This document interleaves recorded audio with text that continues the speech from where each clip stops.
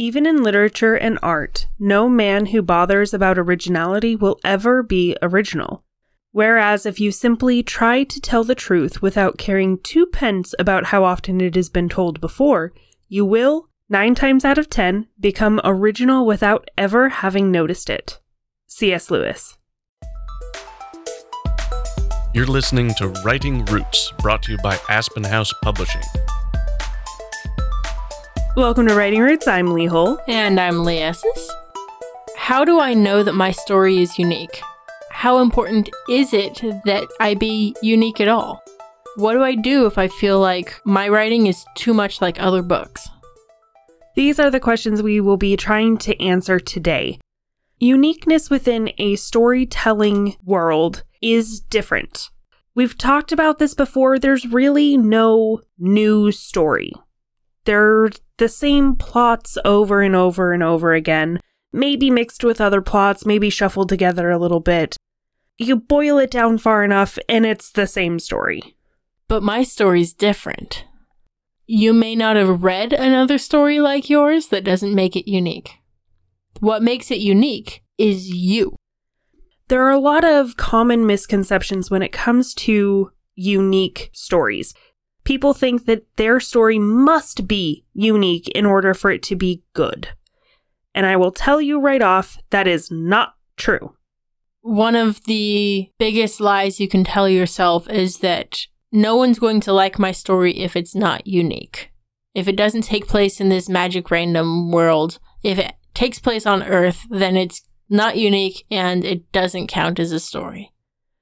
No one will ever say, "This book is awesome. I hope no one ever writes anything like it, ever."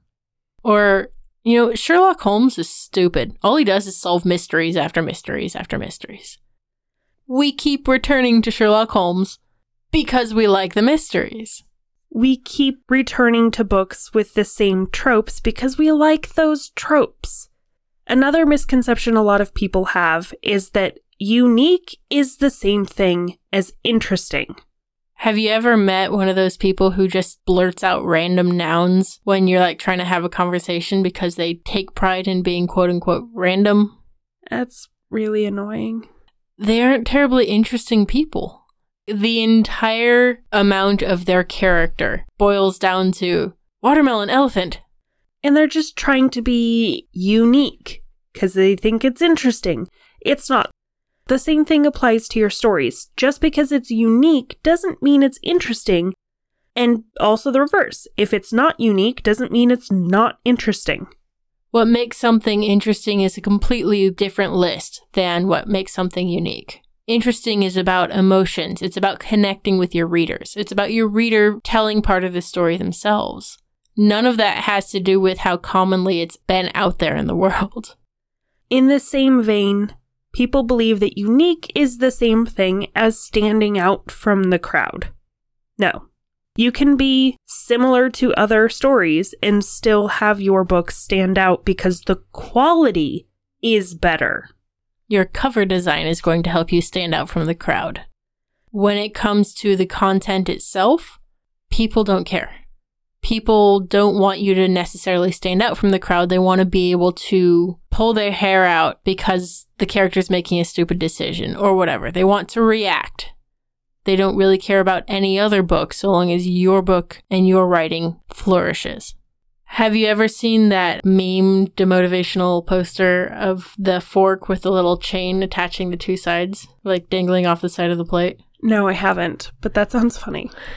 It's captioned, "Just because you're unique doesn't mean you're useful." I like it. Because this fork is very different from the rest of the forks. But you can't actually use it because the point of a fork is to lift things. And the chain is just going to make things flop everywhere. You can have a beautiful fork that's different than the forks around it. But if it's not shaped and built like a fork, it's not going to work like a fork. It's going to sit over there and never get touched by anybody and never serve a purpose. Also, another misconception is that not being unique means that you're exactly like everyone else. Don't worry about it.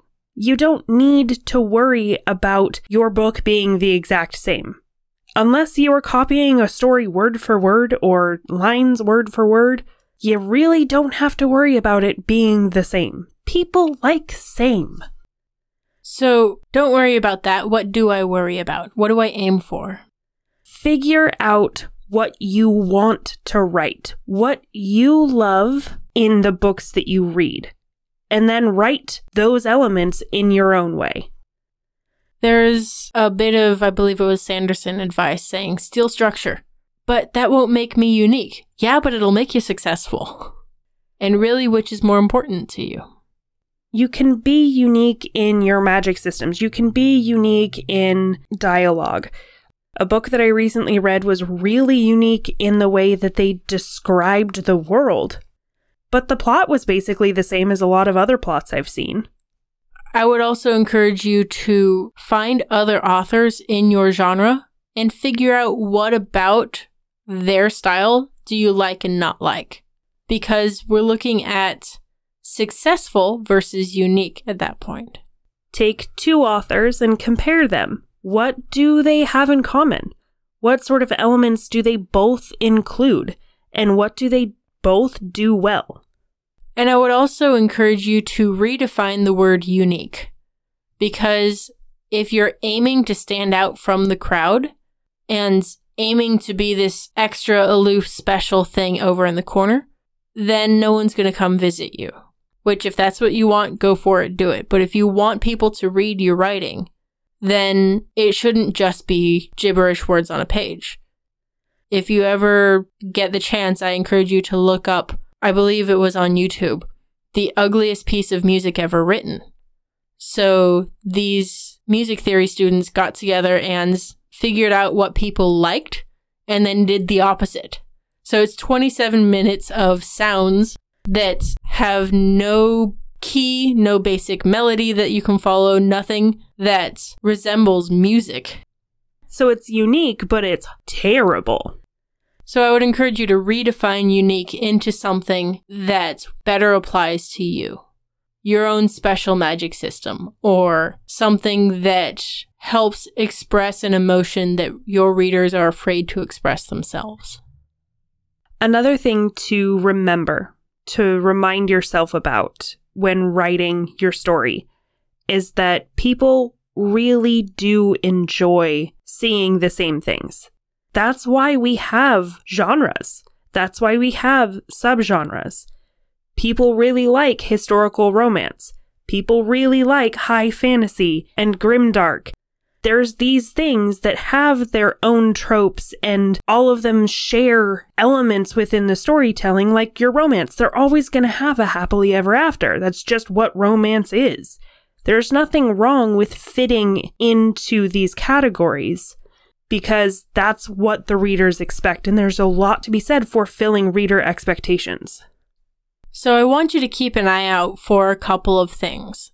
The first is when you see the word unique in marketing, what does that tell you about the book? What is your instinct, your gut reaction to saying, well, this author is very unique? I actually get really hesitant when I see that, because I'm like, okay, well, if they're unique, that sounds like a really PR way to say they're okay. There's nothing better that can be said about them. It's not like the marketing team is going, hey, you know what? This book is for people who don't like to sleep at night. It's unique. And what about unique authors? Those authors that defy trends and genres. What do they do well, and what makes them unique? You know, I've talked about it plenty of times. Brandon Sanderson has very unique magic systems. They are not just the standard wave a wand and say some words and things happen magic systems. But his characters, his plots, they all share similar themes and structures to things we've seen before. Those that are defying trends and genres are often successfully defying tropes. Sanderson treads the line between sci-fi and fantasy pretty well, I think. But he's still in a very specific target audience.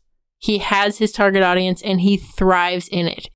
If he tried to write a historical romance, I'm not sure how well that would go off unless there are magic systems involved.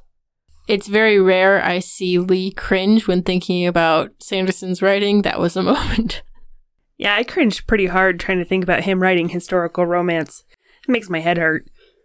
Something else I want you to keep an eye out for and to sort of start to understand are ghostwriters. Ghostwriters kind of feel like a cheat code to me of someone has this concept for a story, but they don't want to put the work into it, so they hire someone else to do it. There is innate difficulty in that because you lose what's unique about the person who designed the story, their voice. This is a little bit different if you're talking nonfiction. It's more common to have ghostwriters do things like biographies because you may have somebody with an interesting life story that doesn't know how to do the whole writing thing, so they'll hire a ghostwriter to do that for them. But ghostwriters in the sense of fiction, especially fantasy, where you have unique worlds, that gets a little weird because you don't get the true unique flavor of the author and their creation. You're getting the creator idea through a filter of someone else. All that comes down to say, your story is unique because you're the one who's writing it. No one else can write this story like you can. So long as it's coming from you, your energy is better spent making your story phenomenal than worrying about how unique it is. Your story matters, so write selfishly.